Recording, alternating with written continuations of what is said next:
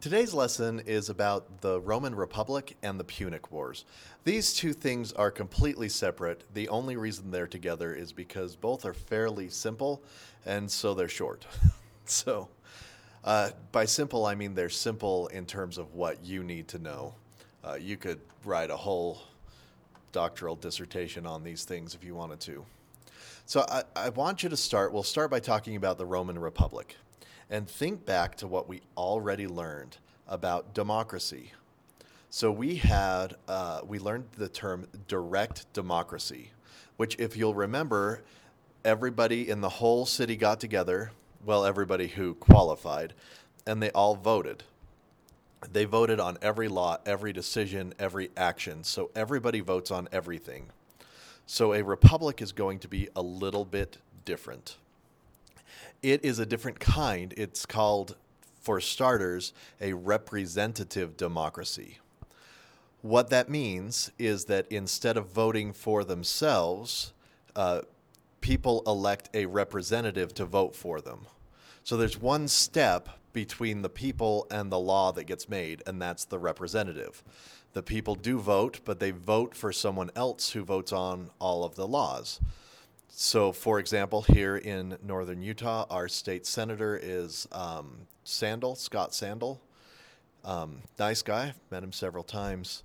We don't have to read every law, decide on every law, because that's his job.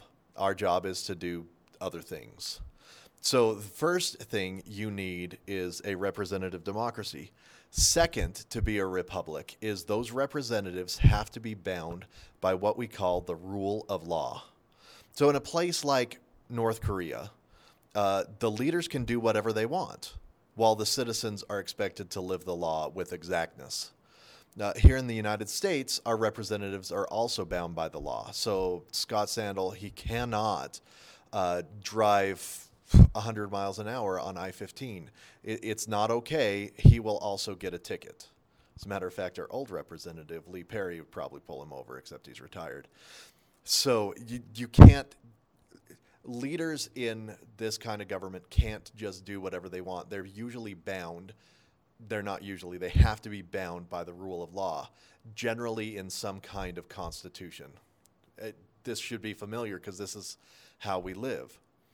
So, just to recap, to be a republic, the citizens elect leaders to represent them.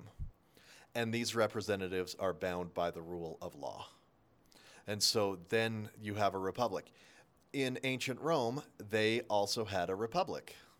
Theirs was different than ours, but it had a few things in common. For example, our founding fathers chose the name Senate for one of our groups in Congress. They had a Senate. It was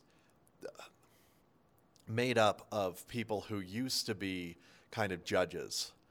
They were not allowed to pass any laws, but they could suggest laws to other groups. You really don't need to know the nitty-gritty of the Roman Republic. You just need to know that they had one.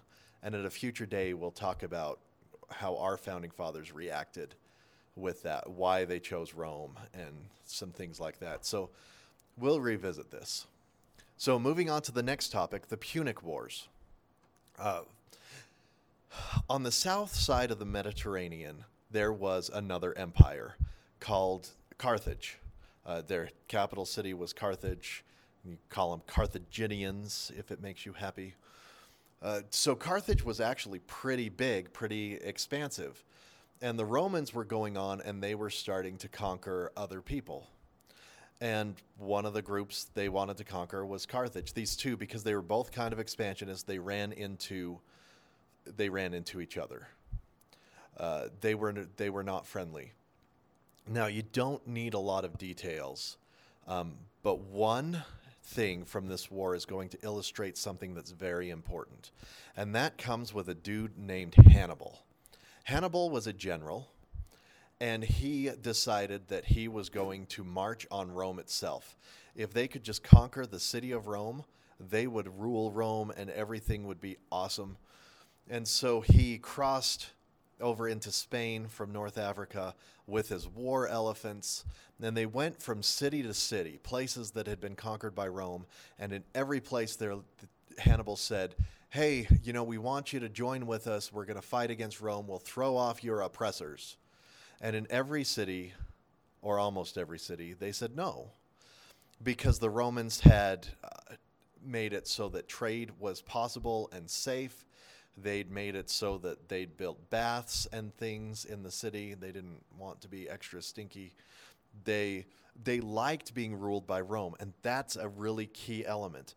Hannibal cannot conquer these people because most people who got conquered by Rome liked it. Now, we're going to talk about some very notable exceptions, and that's going to be important, and that's part of why we have to emphasize that most people were pro-Rome.